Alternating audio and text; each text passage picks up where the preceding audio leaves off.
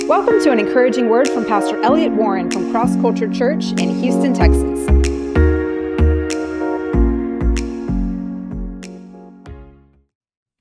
We were at a store the other day in Academy looking at some guns, and I'm looking at these guns. And, oh, wow, that's nice. And then put one in my hand. Oh, wow, that just seems so fun. Now, where I grew up, you don't shoot people. Well, they might now. I don't know, but you have big yards. You're in country. I mean, there's like 500 people from my hometown, and so you don't go to this hunting range. You go to your backyard, and so.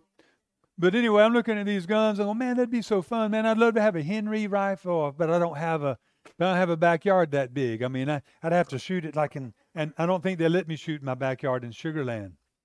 I'm sure the police would come. But I just started thinking about that gun, and then I started wanting a gun. And I'm going, what am I going to do with a gun? What am I going to do with a gun? Or another gun, I should say, for those of you who are curious. So I'm going, and I was telling my wife, I said, all we have to do is start thinking about something, and then you start to desire it. And what does the Bible say? Set your mind on things above, not on things of this earth. If you're always thinking about something. I mean, sometimes my car, the paint starts coming off of it.